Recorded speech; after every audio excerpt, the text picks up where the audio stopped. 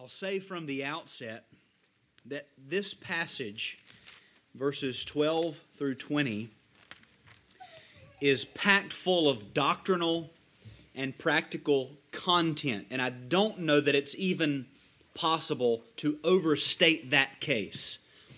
There is the topic that is at hand that he's addressing, but there are principles here that are far more broad. If we could understand that, if we could tap into not only the main force of what Paul's saying, but the principle that Paul is laying out here, if we tapped into that and turned on the lever, application would hit us like a fire hydrant in every area of life. Again, I don't think I could overstate this. It's a massive text for all of life. Now, that being said, there's no way we could exhaust it. So I'm going to stick to the main idea. We'll stretch out a little towards the end and just be expectant that in the future, as we might cover various topics related to Christian living, many times we'll come back to 1 Corinthians chapter 6, verses 12 to 20. And we'll be reminded of what was the principle that he laid out there. If that's the principle, then how should we think about this and this and this and this and this? So that I want you to know that. As we begin, we need to ask the question first, what's the connection between these verses 12 through 20, and what came before it? It's clear, as we just read, that Paul ends this chapter. It wasn't a chapter necessarily for him, but the chapter for us concludes focusing on the sin of sexual immorality.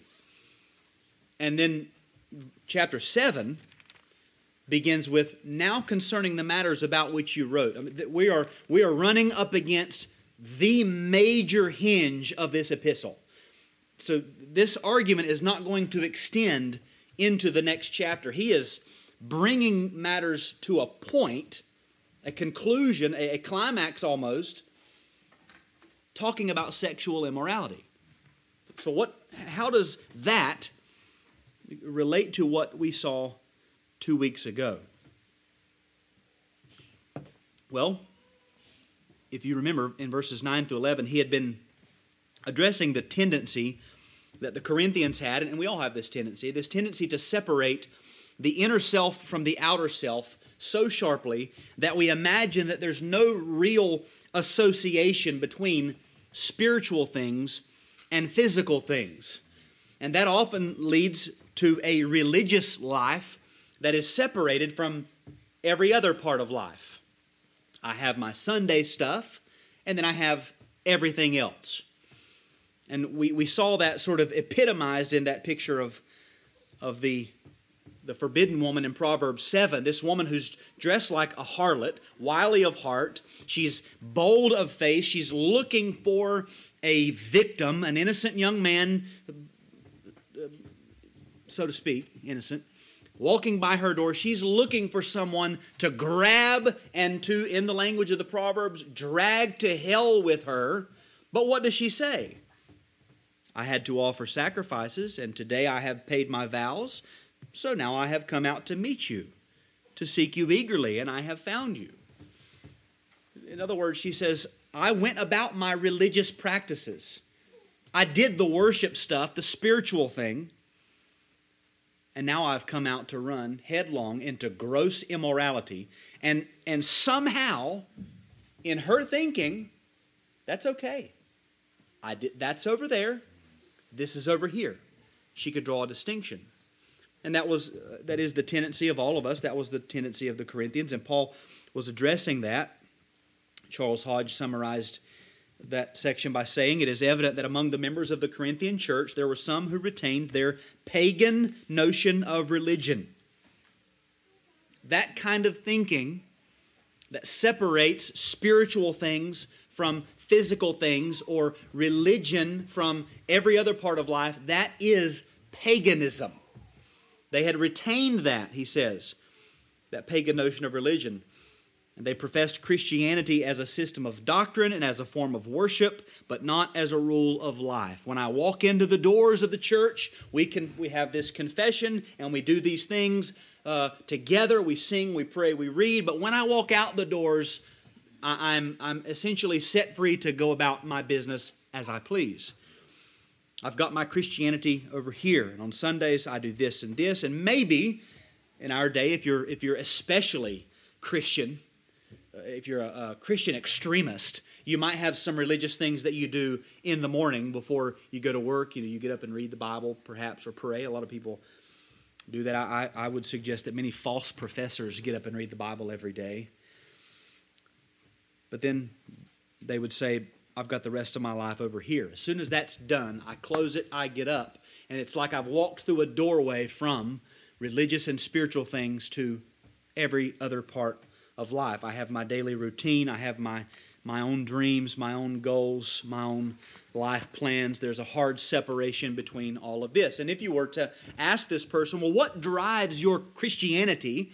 They might say something like, well, it's my soul, my inner self. I'm a very spiritual person. But then if you were to ask, well, what is driving everything else in your life? They might not say this, but the reality is the lusts of the flesh dictate everything else. If it feels good, if it's comfortable, if it's safe, whatever makes me happy in the moment, that's what I choose.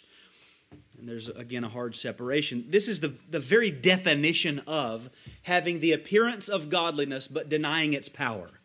I look outwardly pious and religious, but there's no power. It's not flowing into and changing the rest of my life. It hasn't changed me. It's just something that I do.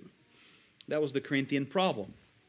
This had produced in the Corinthians a view of Christianity that allowed them to act unjustly toward one another, to act like the kind of people who don't go to heaven while remaining perfectly confident that they would enter heaven. They could take one another to law and treat one another unjustly, and yet they didn't see why that was wrong. Because they had separated these two ideas of religion and the rest of life. They would say how I live and my religion are not associated.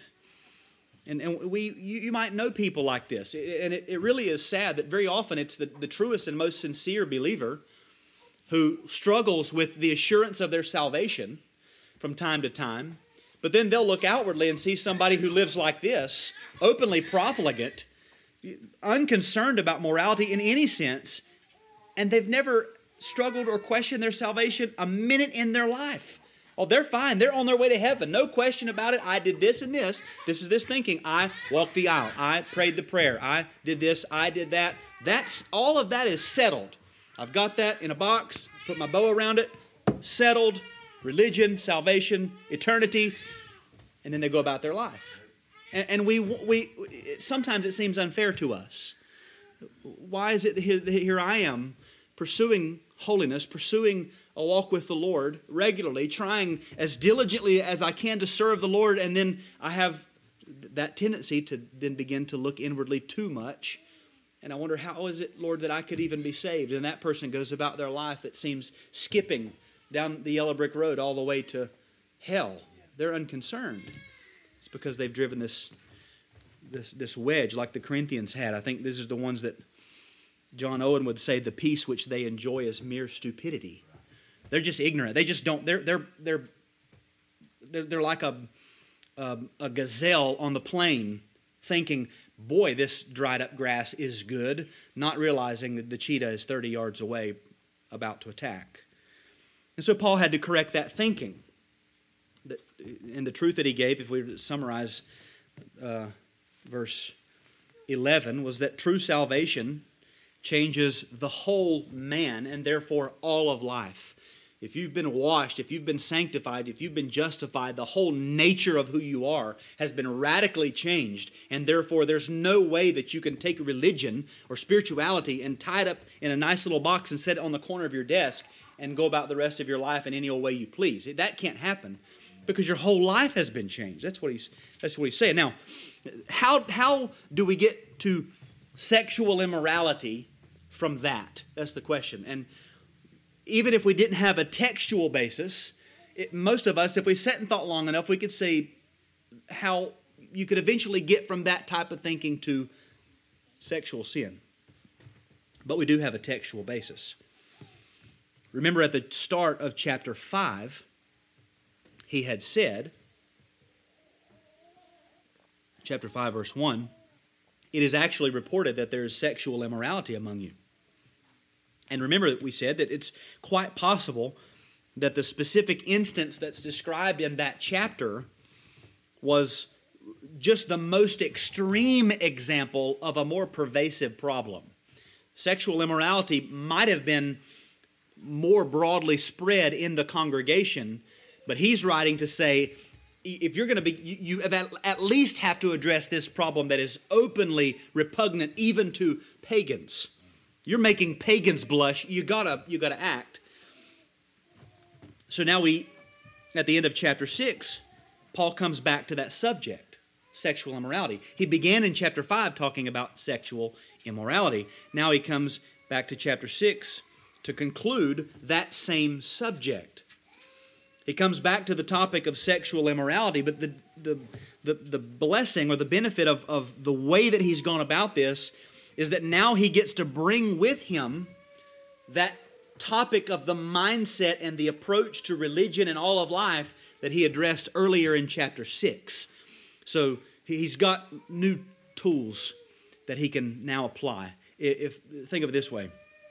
If I called one of the handymen in the church and I said, hey, what are you doing? He said, well, I'm packing up my family. We're at the park, getting ready to head to the house. I would say, well, listen, I got a big problem. I got water dumping all over my basement. I need some help. He would say, okay, I'll be there. Now, what would be better for me? If he just came straight there with his whole family, or if he said, I'll be there, but I'm going to have to go by my house and get my truck and my tools. We would want the second one. Now, as water dumps into my basement, I'm not thinking, boy, I'm glad that he's going to his house, that he's stopping at that stop sign, taking a right, going to his house, making sure his family's in the door, changing his clothes. All of that stuff doesn't seem like it applies to my problem. But when he gets to my house, prepared to work with all of his tools, I'm thankful that he took that long way around to get to address the problem. See, that's kind of what we've done here. Is it's not like we left sexual immorality. It's that Paul went the long way around to address what is the actual problem with sexual immorality, with lawsuits in believers, and that is the way that the Corinthians were thinking in separating religion from everything else in their life. And that's very important, because that teaches us that in the mind of the apostle, under the inspiration of the Holy Spirit, the problem of sexual immorality was rooted in their thinking. Their thinking. The same thinking that led to taking one another to court is the same thinking that led to sexual immorality. Now, I think it's acceptable to say some of those sins are are greater in their severity. I think he even shows that here. But the mindset leads to both. Because they thought wrongly and separated Christian spirituality from the deeds done in the body, they had drifted back into using their bodies in any way that they pleased, and that resulted in sexual immorality. And that's what Paul's addressing here, the mindset, the thinking that would let a professing believer continue in sexual sin. So, that being said, I want to look at these verses under two headings. The first is the Corinthian flaw exposed, and the second is the divine remedy applied. So first, the Corinthian flaw exposed. Again, the problem here is a way of thinking. It's a thought process. It was the way that they approached the subject of religion versus the rest of life. And in verses 12 through 13a, Paul exposes their thinking. And I think we can pretty quickly see what the problem was. Let me read those verses again. I'm going to read them very neutrally, and then we're going to talk about how we might understand these verses or interpret them. And this will be more didactic. I've struggled with how far to really go into this, but I want you to understand what's happening. So 12 to 13a. All things are lawful for me, but not all things are helpful. All things are lawful for me, but I will not be dominated by anything. Food is meant for the stomach, and the stomach for food, and God will destroy both one and the other. Now, if commentators agree on anything, it's that these verses are kind of hard to interpret because there are differences of opinion about what's going on. You might, if you're just holding one Bible in your hand, you might say, I don't see the problem, and that is the problem, or that evidence is the problem. If you were to look at multiple English translations, you would see the difference in interpretation based literally on just quotation marks. If you're using an ESV, you've got quotation marks in here that King James, the New King James, the NASB don't have. If you're using an NIV, you've got quotation marks in a different place. All of that is interpretive. In the original, there was no punctuation at all. So the thinking is, we think the apostle is doing this, and therefore to make that clear, let's put in quotation marks, or leave out quotation marks, depending on how you read it. So let me give you the three options about how we might read these verses. Option one would be to leave out all quotation marks, again, like we would see in the King James, the New King James, the NAS. And so it would read as three sentences, all out of the apostle's mouth. This is his teaching. All things are lawful for me, but not all things are helpful. All things are lawful for me, but I will not be dominated by anything. Food is meant for the stomach, and the stomach for food, and God will destroy both one and the other. Now, if we read it that way, a few things I think would be clear. The first of which would be, we would probably want to or assume that that phrase, all things, is qualified in some sense. Surely the apostle is not addressing sexual immorality and also saying everything is lawful for a Christian, nothing is unlawful for us under any circumstance. We know that's not true. There are things that are unlawful. So when he says all things are lawful, he might be referring to matters that fall into the category of Christian liberty. Or he might be referring specifically to matters regarding food, which he addresses. Food is meant for the stomach, and the stomach for food. The point that he would be making here is that something beyond mere liberty must dictate our actions. When he says all things, that's things in the category of Christian liberty, or maybe food in particular, but something has to dictate that beyond, well, it's Christian liberty. There's more than that, namely expediency or helpfulness. Not all things are helpful. Not all things are expedient. Freedom. I will not be dominated by anything. If this thing is dominating me, then it's no longer in the category of liberty. Or, with the last phrase, I'm calling that non-ultimacy. If the apostle is teaching, food is meant for the stomach and the stomach for food, and God will destroy both one and the other, what he's saying is the stomach and food are not ultimate and eternal matters. They are going to come under the destructive power of God, and therefore what you do needs to be judged based on that fact. It's not an ultimate thing. How I need to hold ultimate things in the place of ultimacy and non-ultimate things in their rightful place. Those things must dictate how we go about matters of liberty. So we cannot just say, this would be the teaching, we cannot just say, well, if it feels good, do it. Now, most of us agree that we're not allowed to do that as Christians. We don't live our lives by saying, well, if it feels good, do it. Right? We get that. But we also can't say, if it's a matter of Christian liberty, then do it. We also can't say that. Why? Because there are additional criteria. So it's in the area of Christian liberty. Okay, now we can begin to apply these other criteria. Is it helpful, expedient? Am I enslaved to this thing or no? Am I really free? as I do this? Am I making an eternal matter or a non-eternal matter into a matter of eternal significance? Am I placing too much weight on this thing?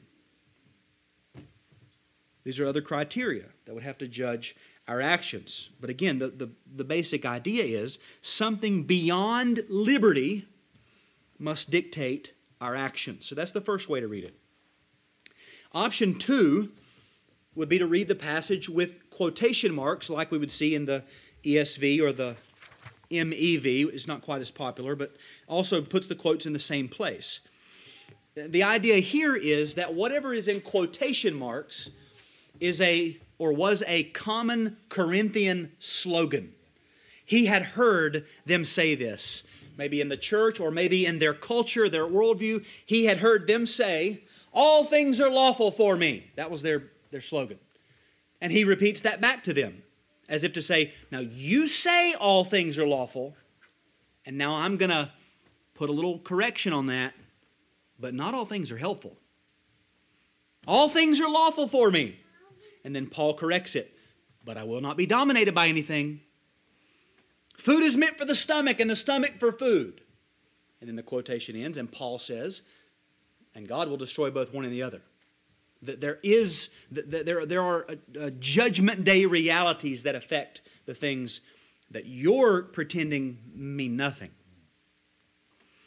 Perhaps the Corinthians had heard the apostle as he repeated teachings like Christ in Matthew 15.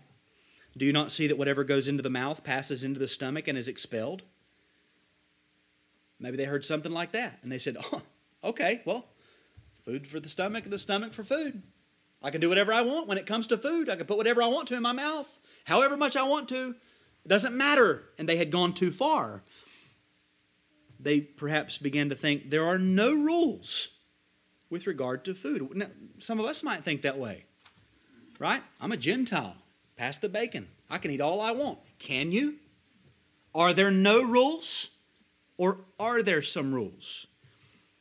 Again, Paul's responses to their slogans, and all things are helpful, I will not be dominated by anything. His responses would be insinuating, again, there's something beyond liberty that must dictate our actions. We can't just say, well, I'm a Gentile and I believe we've been set free from all the legal burdens of the law and I can eat whatever I want, whenever I want, however much I want. That's the way the Corinthians thought, perhaps. A Christian can't say that. The body and its uses and its actions are not inconsequential or irrelevant. Our bodily actions must be weighed again by these same criteria. Is it helpful? Is it possible for you to eat a 5-gallon bucket full of bacon? Maybe. Is that helpful? Is that going to be expedient for you? Is that going to be profitable? If you eat a 5-gallon bucket of bacon every morning, every day, and you say, well, I'm at liberty. We don't have any food laws.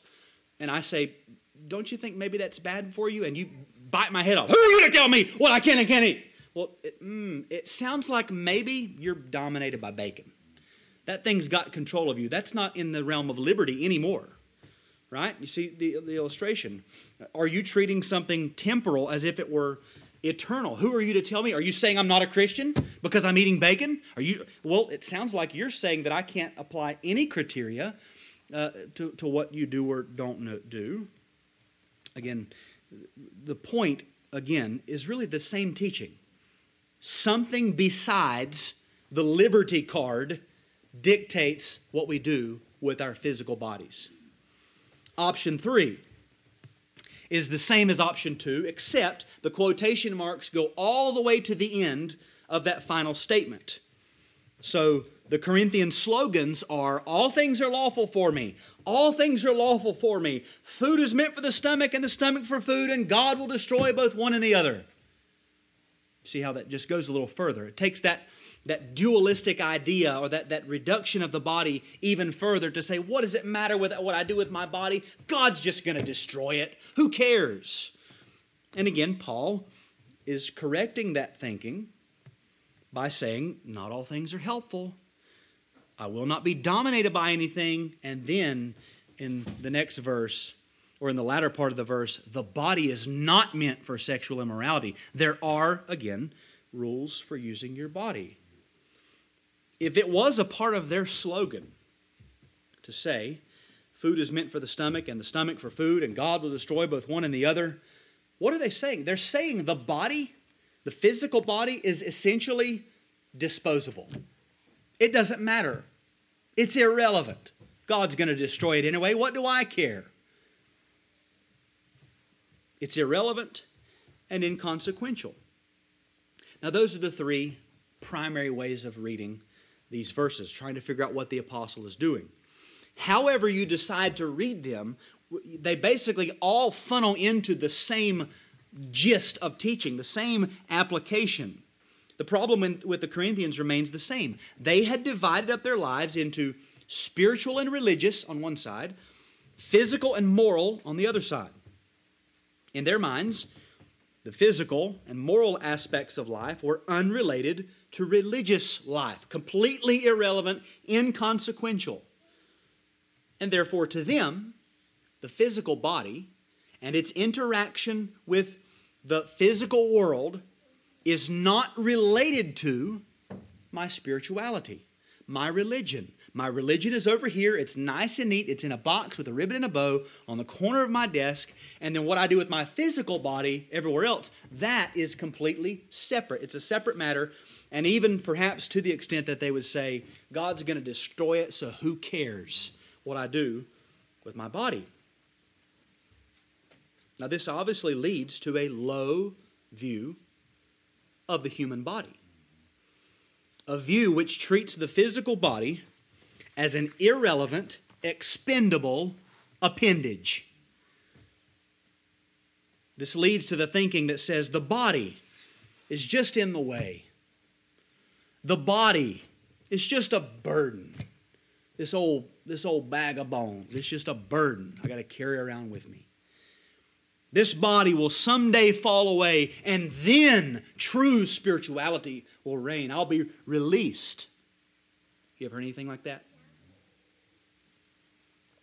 Have you ever thought anything like that? If I could just get released from this body, then I could be more spiritual. And people even go so far as to say, well, the body will be shed someday. So until then, just use the body in any way you see fit. Just pamper it, make sure it's happy, make sure it's comfortable, make sure it's at ease, make sure it's full of pleasure. Just enjoy the physical life as long as you can and make do with that old bag of bones until you're able to shed the body. Therefore, the stomach would have no greater purpose than food. Food would have no greater purpose than to fill the stomach. There would be no spiritual or moral principles governing the body in that area. Now, everybody, all of the commentators are agreed that when Paul mentions expediency or helpfulness and slavery to different things, the teaching is always that there are higher principles that are to govern or guide the actions of our physical bodies. That's what he's saying. So get this. I'm going to say it in a short axiomatic statement. There are biblical, God-given principles that are to govern the use of our physical bodies. Pretty simple, right? There are biblical, God-given principles that are to govern the use of our physical bodies. Now, the connection between that, if they were saying food is meant for the stomach and the stomach for food, they're just talking about food. Well, the connection between that and sexual immorality seems pretty obvious.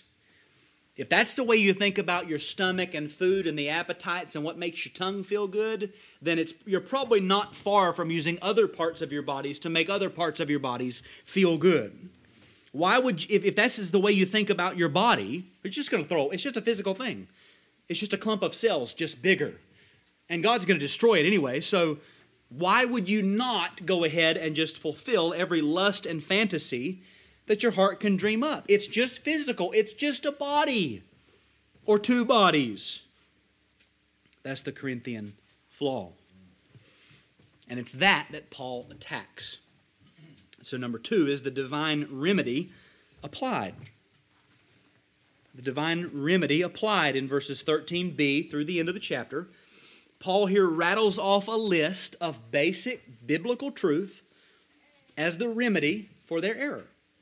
And he says repeatedly here, or do you not know? Do you not know? Do you not know? He's coming back to basics, fundamentals, but basic biblical truth. Their error at its root was in the mind. It was their thinking. The fruit of it was sexual immorality. The fruit of it was taking one another to court. But the error ultimately was that they were thinking wrong. Well, how do you correct wrong thinking?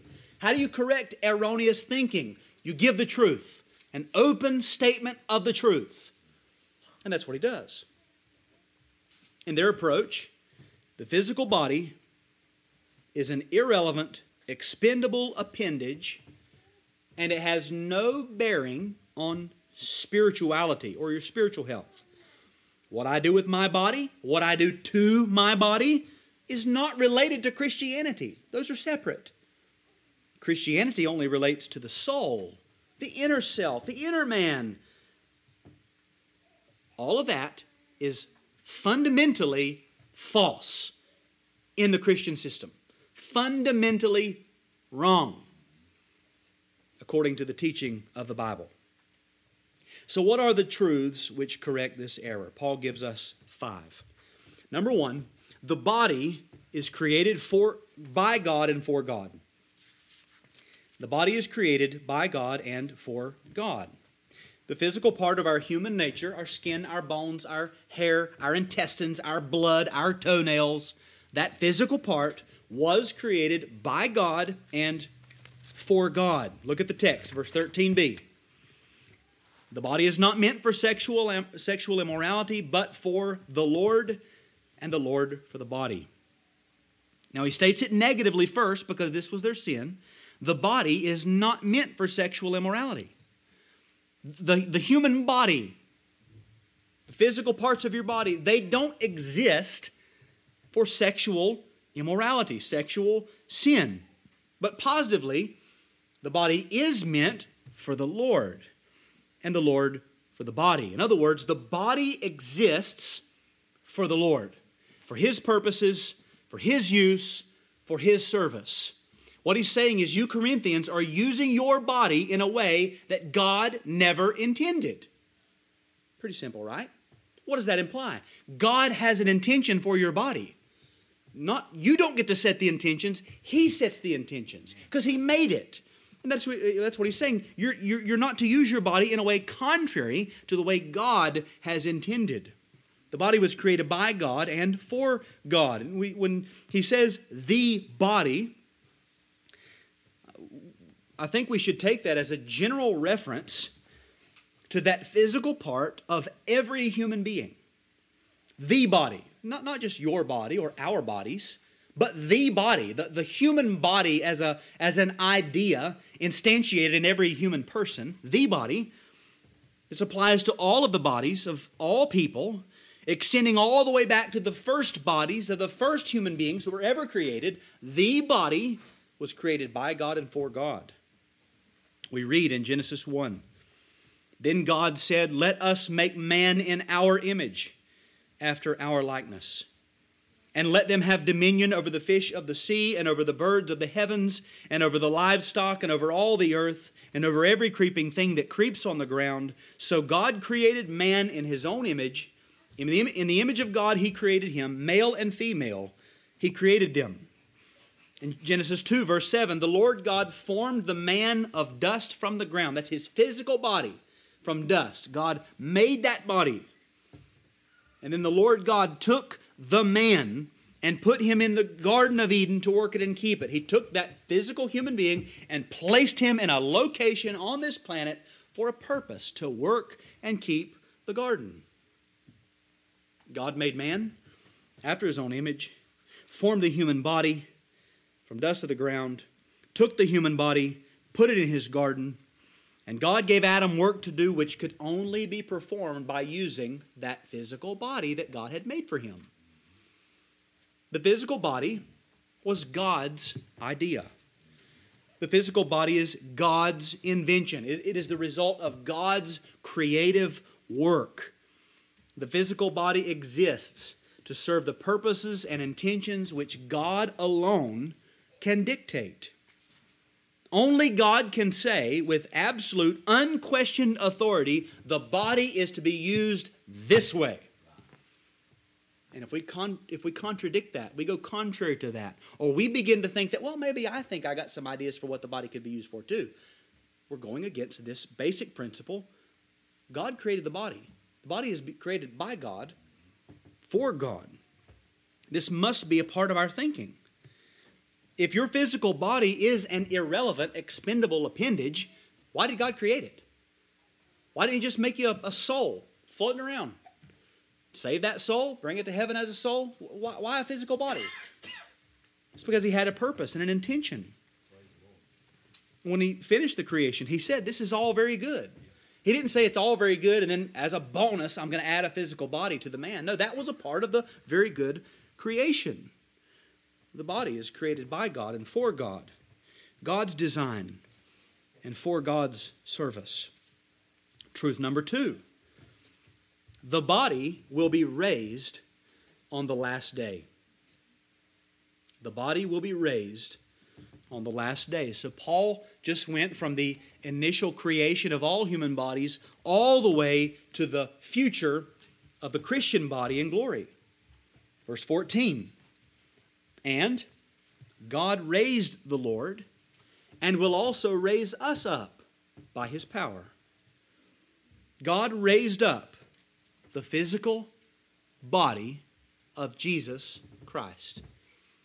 The first step, we men have been reading, the first step in the exaltation and reward of Christ for all of His labors was that He came out of the tomb. He was raised from the dead. And following Him, who is the first fruits, we also will have our physical bodies raised from the dead. That physical body that you're sitting in right now, yes, it will more than likely someday die, someday be buried, more than likely it will decay in the ground, but that body is going to come out of the ground. That same body.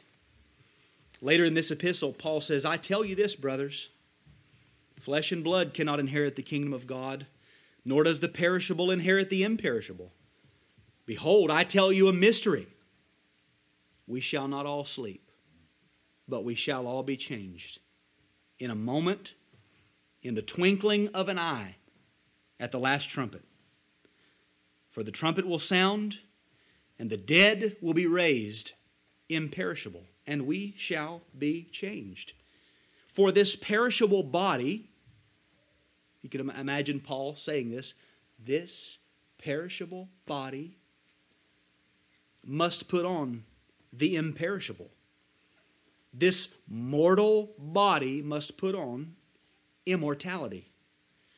When the perishable puts on the imperishable, and the mortal puts on immortality, then shall come to pass the saying that is written, death is swallowed up in victory.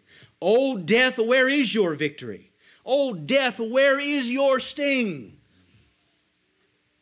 These bodies will be raised up. These bodies will be changed. Not a new body, the same body changed.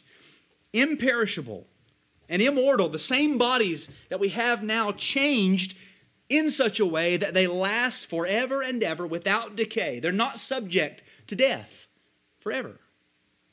There will not be, at the moment of the resurrection, there will not be a hint or a trace or a single reminder in your physical body that you were ever subject to the curse of sin.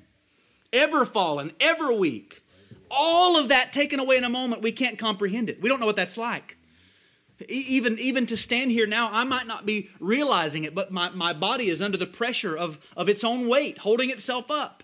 The curse of sin and the weakness of the body over the years is going to make my legs feel like they're putting forth more and more effort just to stand. But in a moment, all of that's gone. And it will be as if there's no corruption in the physical body at all.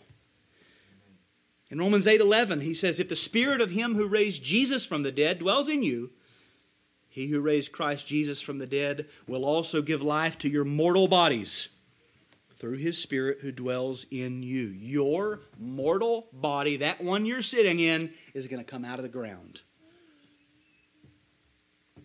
God is going to bring life to your body. That body that you have will be the body. You're sitting in the body in which you will enjoy personal fellowship with Christ forever. It's going to be raised if you're a Christian. And therefore, again, this body is not an irrelevant, expendable appendage. It's not a throwaway part. It's not like paper plates and plastic forks. It's not like the wrapping paper outside of a gift. It was created by God for God's service, and God himself is going to raise it up someday and gloriously remove all of the effects of sin so that it lasts forever and ever and ever into eternity, in 1,000,000 years, as fresh and as youthful and as vibrant and as vigorous as it was the day it came out of the ground. Paul says it's a mystery. This body is the object of God's resurrecting power. Truth number 3. The body is united to Christ. Verses 15 through 17. Do you not know that your bodies are members of Christ? Shall I then take the members of Christ and make them members of a prostitute? Never. Or do you not know that he who is joined to a prostitute becomes one body with her? For as it is written, the two will become one flesh. But he who is joined to the Lord becomes one spirit with him.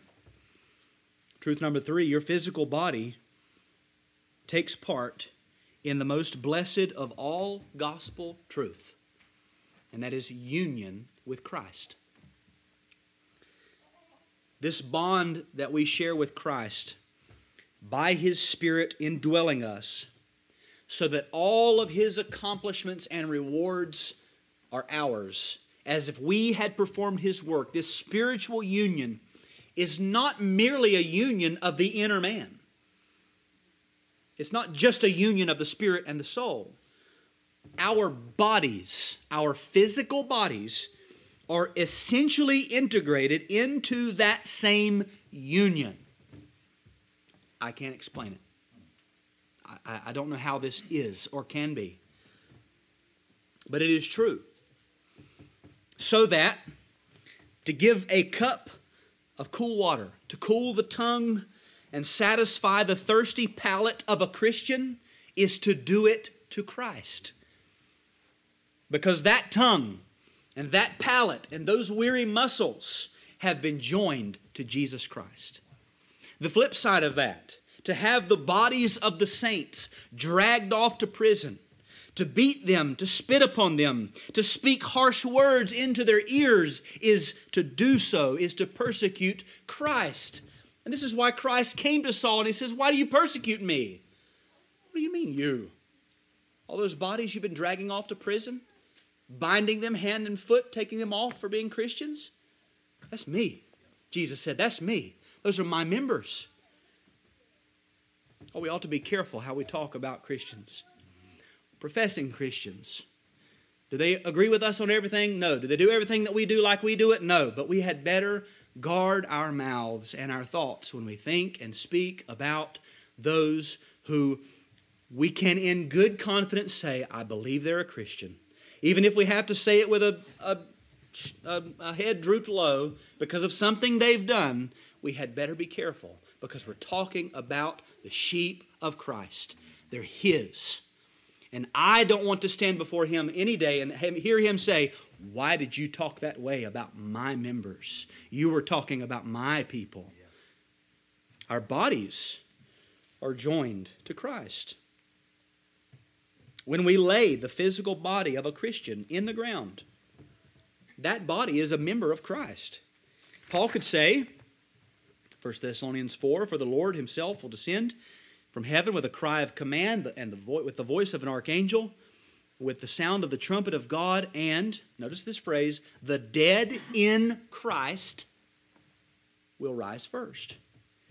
The dead in Christ. Now, the spirit doesn't die. Only a body dies. Only a body is dead. And so the dead, applies just as much to the physical body of a Christian as anything. That dead body is dead in Christ. Dead and yet still in union with Christ. And I do think that we can, and probably often do go potentially too far. This thinking that the Corinthians had pervades our Christian culture. This is we think, oh, it's a bunch of paganism. No, this is pretty much what we have all been raised in. But we can go too far at the funeral of a Christian when we say, he's not here. This ain't him. This is just a body. He's gone. I think the Lord would say, as we're going to see in a minute, actually, that's my body. That's a part of him. And that body is going to come up someday, and they're going to come back together. It's not. Again, we make it sound like that body laying there is an irrelevant, expendable appendage, but the real person is somewhere else. No, we are body and soul. We are the real person. We're not more real separated from our bodies. How do I know that? Because in the glorification, our bodies are going to be brought back. That's the real us. The body is a member of Christ. That body is in mystic sweet communion with Jesus Christ. And that body, from the time that the soul departs to the time that it's raised up, is under the watchful eye of the God who created it. The body is in union with Christ. I think this is a part of why, particularly historically, Christians do not burn the bodies of their dead. They bury them. They plant them in the ground, 1 Corinthians 15. Plant them. Why? Because you're expecting something to come up. And this is why cemeteries all around, all of the graves are facing the east, awaiting the return of Christ, where the bodies will come out of the ground. There's a Christian theology behind things that Christians have done for a long time. We are not the smartest ones to come along by a long shot. But this is the theology behind it. That body that we lay in the ground, we do so because it's being planted. 1 Corinthians 15, that's the word, planted, like a seed that's going to come back. It's going to bear forth glorious fruit. And so Paul asks, in light of this, shall I take the members of Christ and make them members of a prostitute?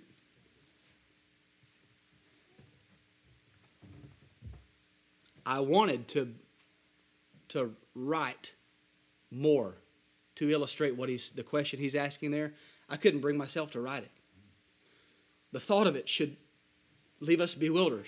The members of Christ in sexual immorality to a prostitute.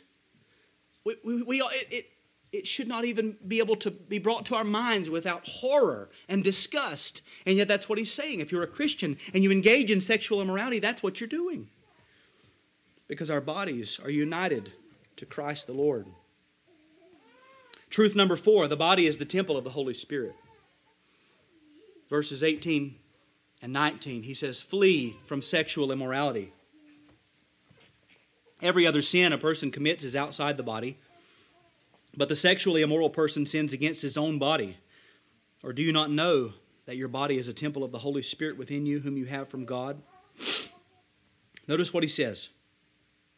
Flee from sexual immorality. Run from it. Run. Run. Get away from the act. Get away from the temptation. Run from the thoughts. Run from the conversations. Well, they'll think I'm weird. Good. You are weird to them. Flee the conversations. Flee the images that are designed to get your mental wheels turning on your phone, or the videos that either depict or just talk about. Just words that put images and ideas in your mind that get your wheels turning in the direction of sexual immorality. Run from it, he says. Get out of there. Now, we parents need to understand something. When it comes to stories and movies, and I think this is especially pertinent with our young daughters, of the few things that will stick in their minds long after the credits have rolled and we've turned it off, there will be the way that boy looked at that girl.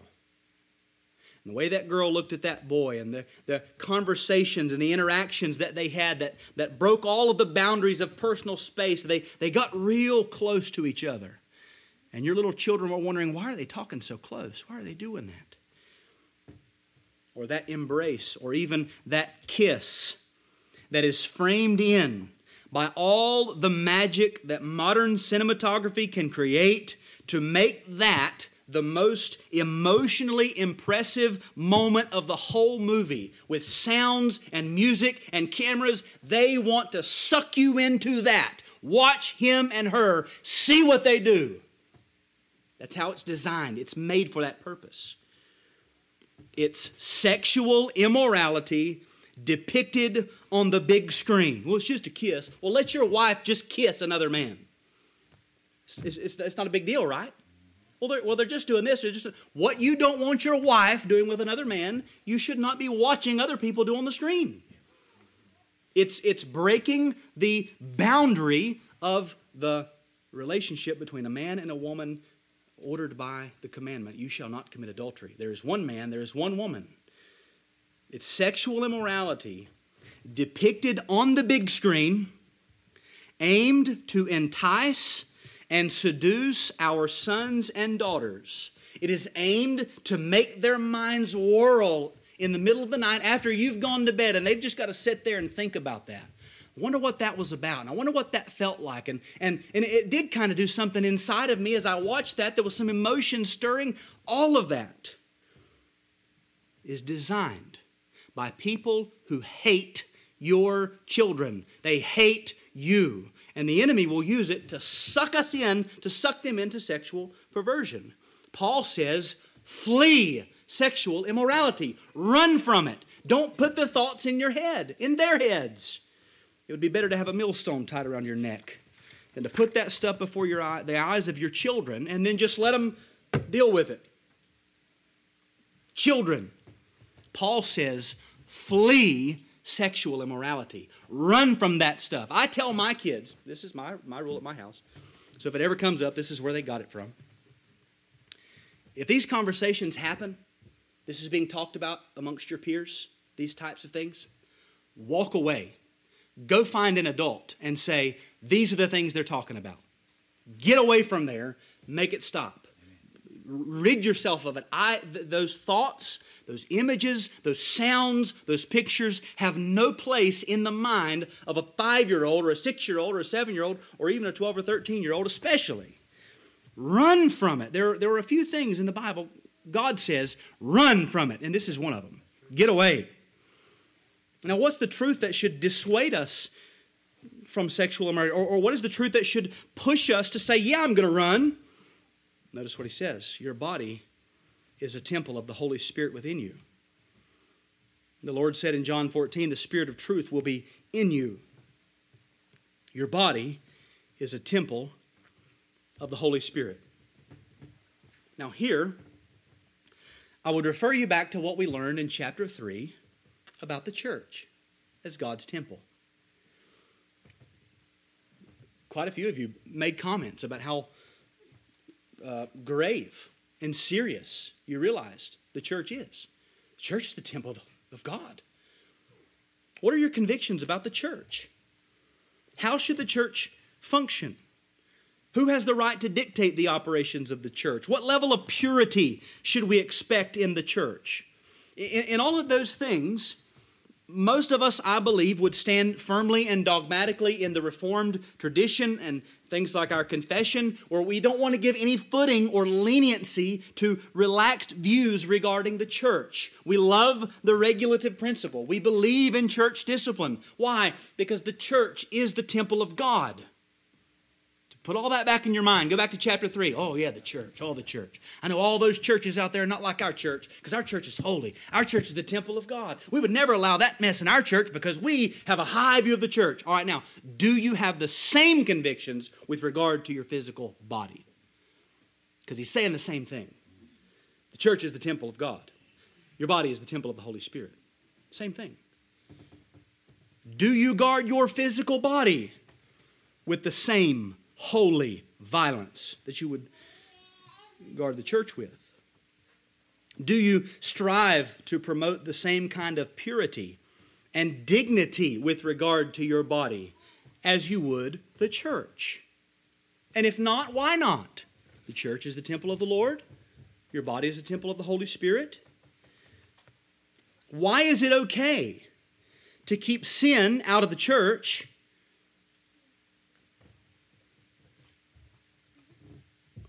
or I should say, why do we strive so vehemently to keep sin out of the church, but we don't mind pouring trash in our mouths?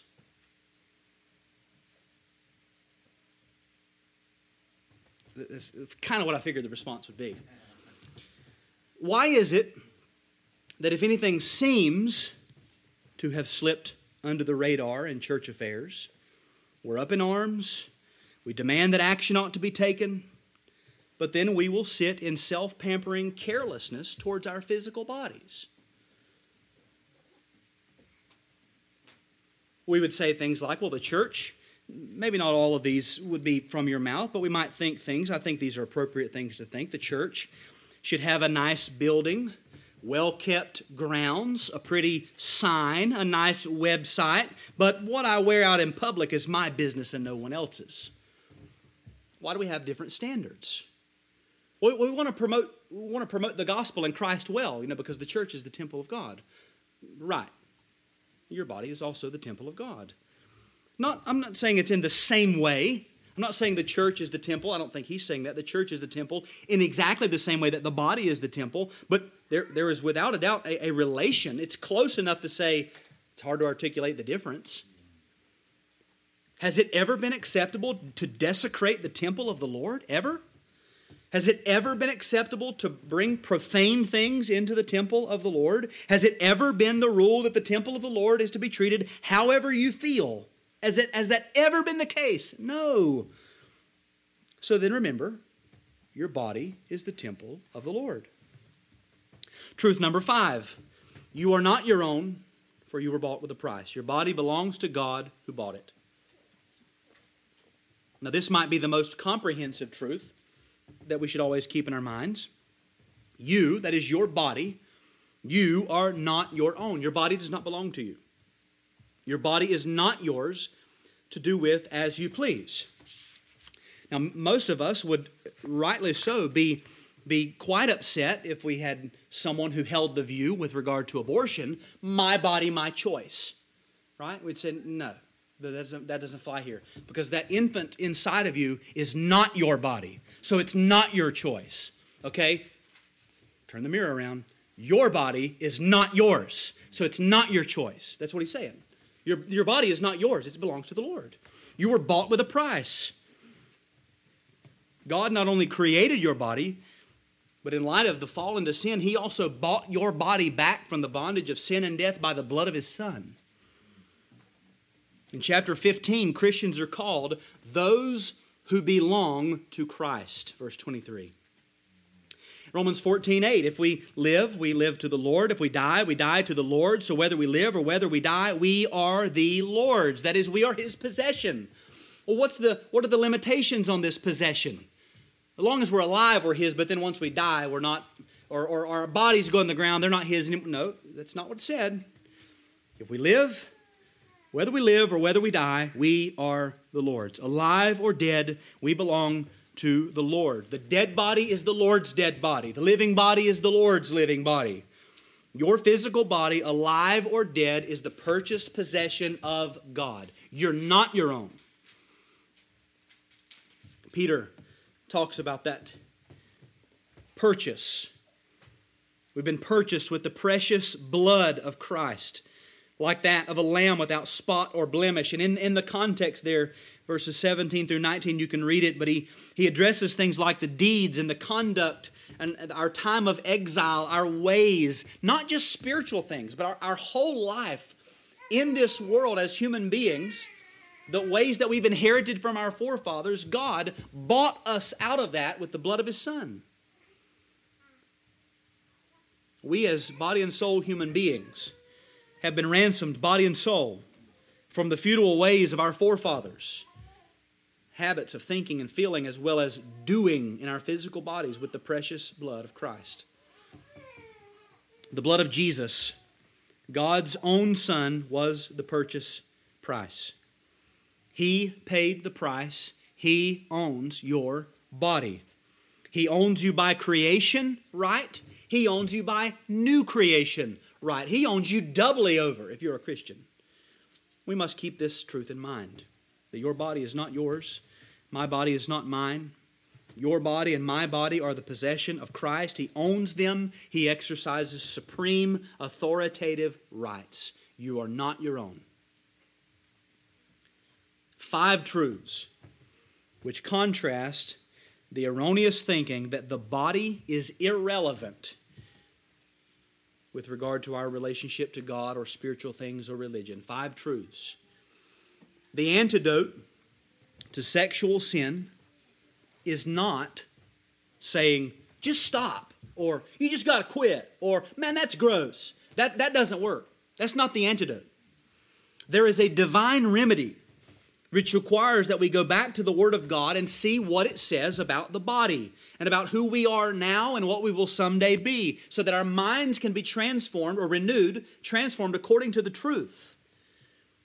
The Word of God is not silent about the physical body, its origins, its purpose, or its state in God's plan of redemption.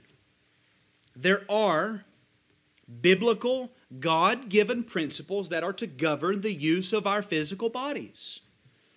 With respect to sexual sin, the Christian should say with Joseph, how can I do this great wickedness and sin against my God? The God who made me to worship Him, the God who's going to raise my body out of the ground soon, the God who joined my body to His Son, the God who made my body a temple of His Holy Spirit, the God who bought my body with the blood of His own Son, how could I sin against that God with this body? A great wickedness, Joseph called it. The divine antidote never begins or terminates merely in restraining the flesh. A lot of people can restrain the flesh. For a Christian, it begins in the affections, the renewal of our minds, because our salvation begins first with the inner man and flows necessarily out into the body and all of its uses. So what is the application? The end of verse 20. So, glorify God in your body. Use your physical body according to the truths laid out in the Word of God regarding its usage.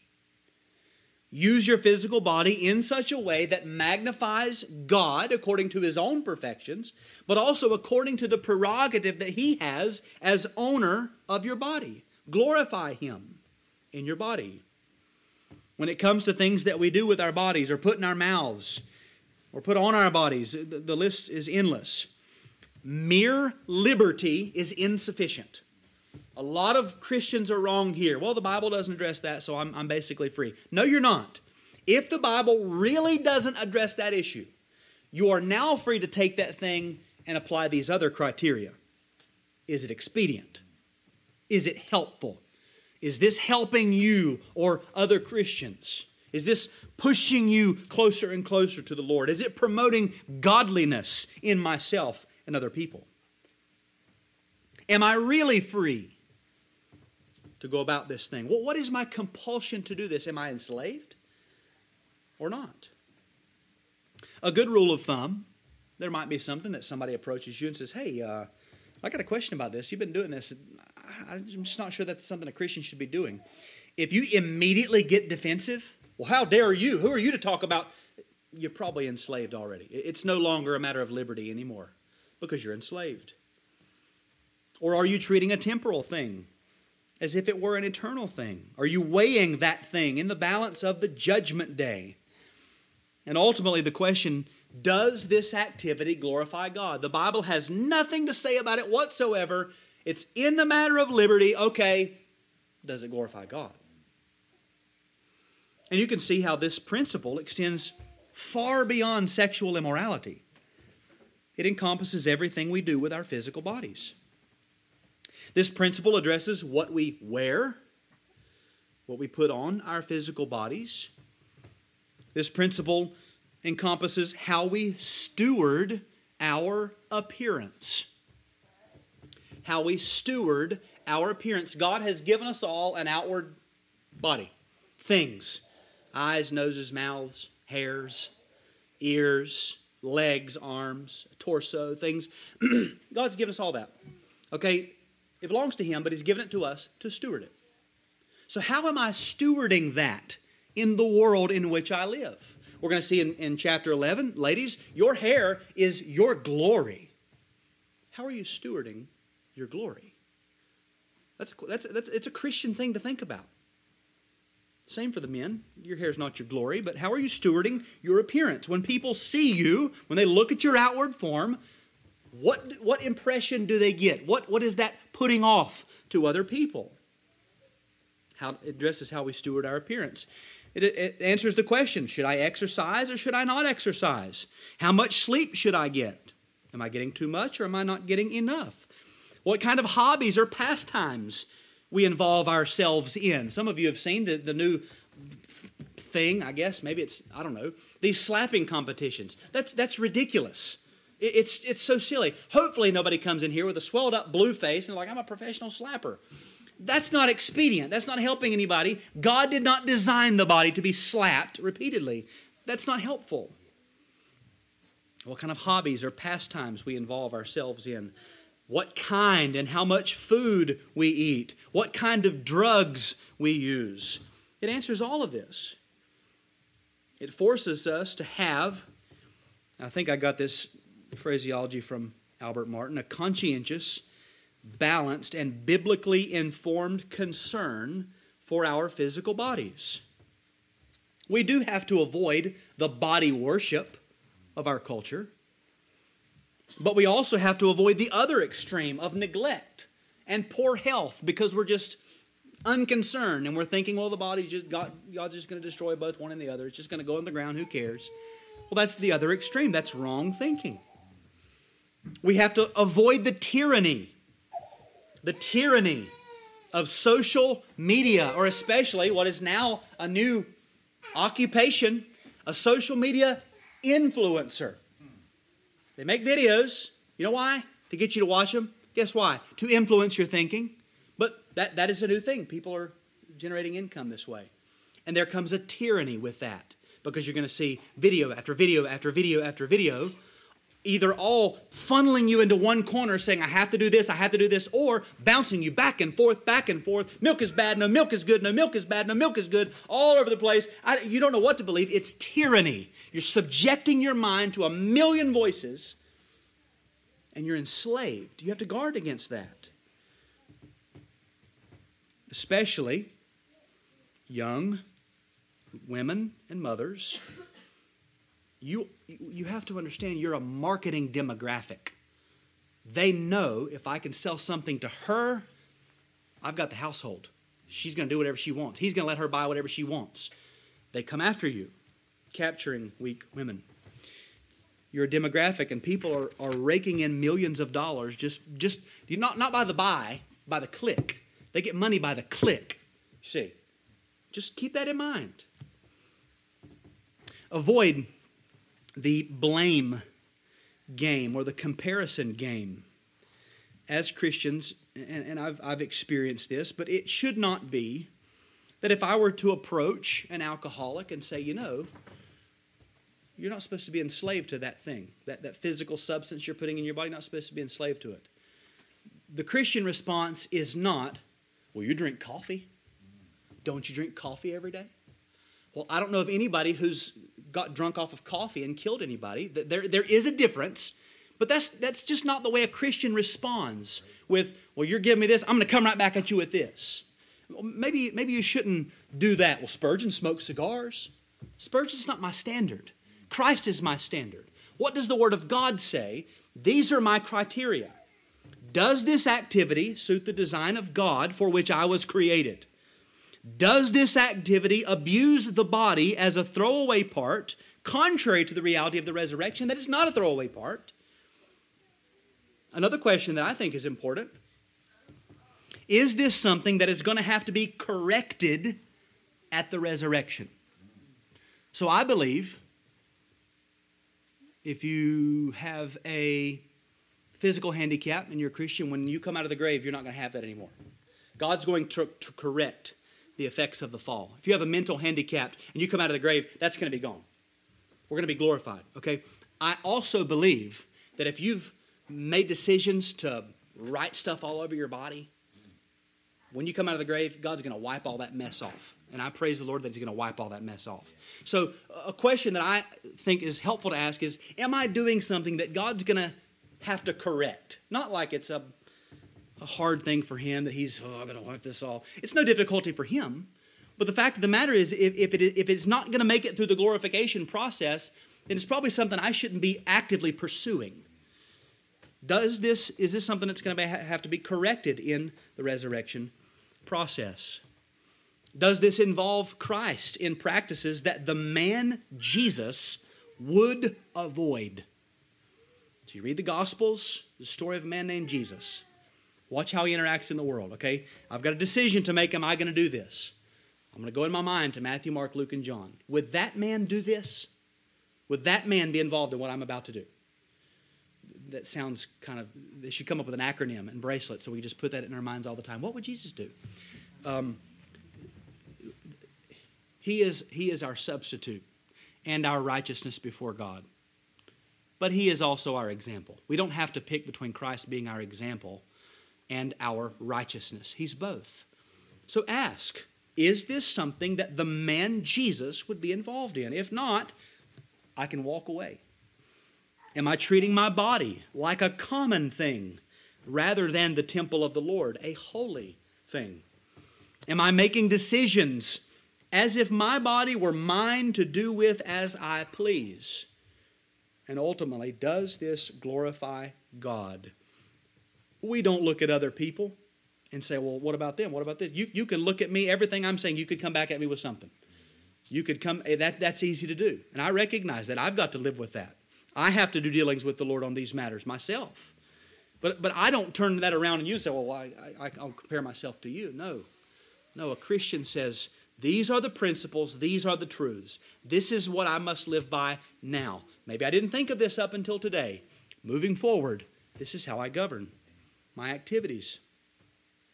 It is possible, and this needs to be said as well, it is possible to be health conscious or even health crazy, while in reality, the glory of God is nowhere in your thinking. So this ought not to sound like, well, the people who only ever eat salads, they're really glorifying God, while the people who do other things are not glorifying God. No, that's not the truth at all. Many times it is that body worship and obsession with the self that leads people into being health conscious and health crazy. They're not thinking about the glory of God. Many times it's tradition. Again, in our day, it's popular. You see these things on the internet. You want to be like they used to be in the old days. That's all you're caring about. I just want to be like they used to be in the old days. Well, if you're doing that to glorify God, by all means, praise the Lord. But if all you're thinking is, I just want to be kind of old-timey like, that's not honoring to the Lord. And the reality is many of the most popular social media health fads in our day are just ancient paganism repackaged. It's just paganism, brought back up with a new label on it. So you can be very healthy and also very pagan. These are all important matters because they relate to the fullness of the gospel that we preach. The gospel of Jesus Christ is a gospel for the whole man. The gospel of Christ applies not only to the next life, but also to this life. Paul would say if we have hope only in this life, we're of all men most to be pitied. But he didn't say we have no hope in this life. We have hope in this life. The gospel applies to now. and what we do with our bodies now. Christ changes us. Our great hope in the future is not just to be unclothed, but to be further clothed, Paul says. I'm not looking to just get rid of the physical. I'm looking forward to putting on immortality, putting on imperishability. The whole gospel for the whole man purchased by the blood of Christ. Christ has a use and purpose for our physical bodies as long as we live. And we should be living in such a way that extends that usefulness as far as possible within reason, using the light of nature, Christian prudence, and the general rules of the Word of God. Now, you could say, well, you can't add a single span to your life. You can't add a single hour. I know that. But I also believe God uses means. And God uses the means of our common sense reckoning with a physical body, using these principles to say, Lord, we'll say things like this: if I had 1,000 lifetimes, I'd serve the Lord with them. Well, you don't even want to serve the Lord with 2/3 of the one you got. You're sufficient with 60 years. Why not say, God, I want 80 years. I want 90 years. I want to excel into my aged years when I'm the most useful. The most useful saints are the ones that they pick up the pace. It's like their feet hit the ground running at 50. And then they take off and begin to serve. Because they've got all of these years of usefulness. We ought not to think, well, I'm just going to blow myself out and burn myself out in my 30s and 40s, and then I'll just roll around in a wheelchair for the rest of my days. Now, that may happen. But what's our perspective? God's given me a body. I've only got one. This is the physical body that I'm going to serve the Lord in. How long do I want to serve it? What's He worth? Is He worth me doing what I can to extend that usefulness within human reason as far as I can? I think He is. I think He is. I think we ought to hold these two things in balance. Yes, God is sovereign. He's appointed our days. And yet I'm going to live as if obedience is adding days, so that I can serve Him more and more and more and more. That's our thinking. Because, again, Christ bought us with His blood. If He'd pour out His blood for us, what's it worth? What's our body worth if He'd pour out His blood for it? He would say that's a pretty costly thing. It's to be taken care of. What could possibly give us a higher view of the physical human body than that the Lord of glory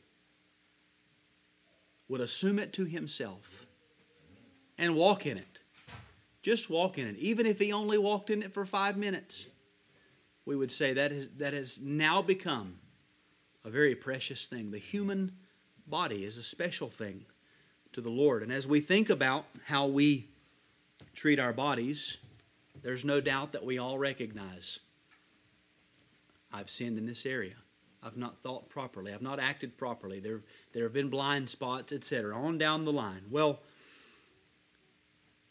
the good news is that Christ gave His body in the place of ours. That in all of these areas where we have sinned with regard to our physical bodies, every one of them, though Christ never sinned in this area, He never misused, abused, mistreated, or thought too lowly of His physical body. Everything He did with His body was perfectly proper and right and glorifying to God. Though that was His condition, He took upon Himself all of our sins in this area.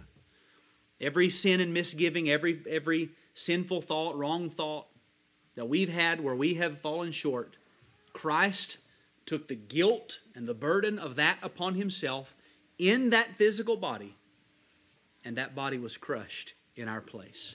The Father judged our sins in the body of Christ on the cross. So it is hard to hear reminders of our sin. But the reminders of our sin are helpful because they force us to turn and look to the one who has made an end of sin, has poured out His blood for our souls. And so as the elements are passed, we are to consider Christ's body, Christ's blood for me.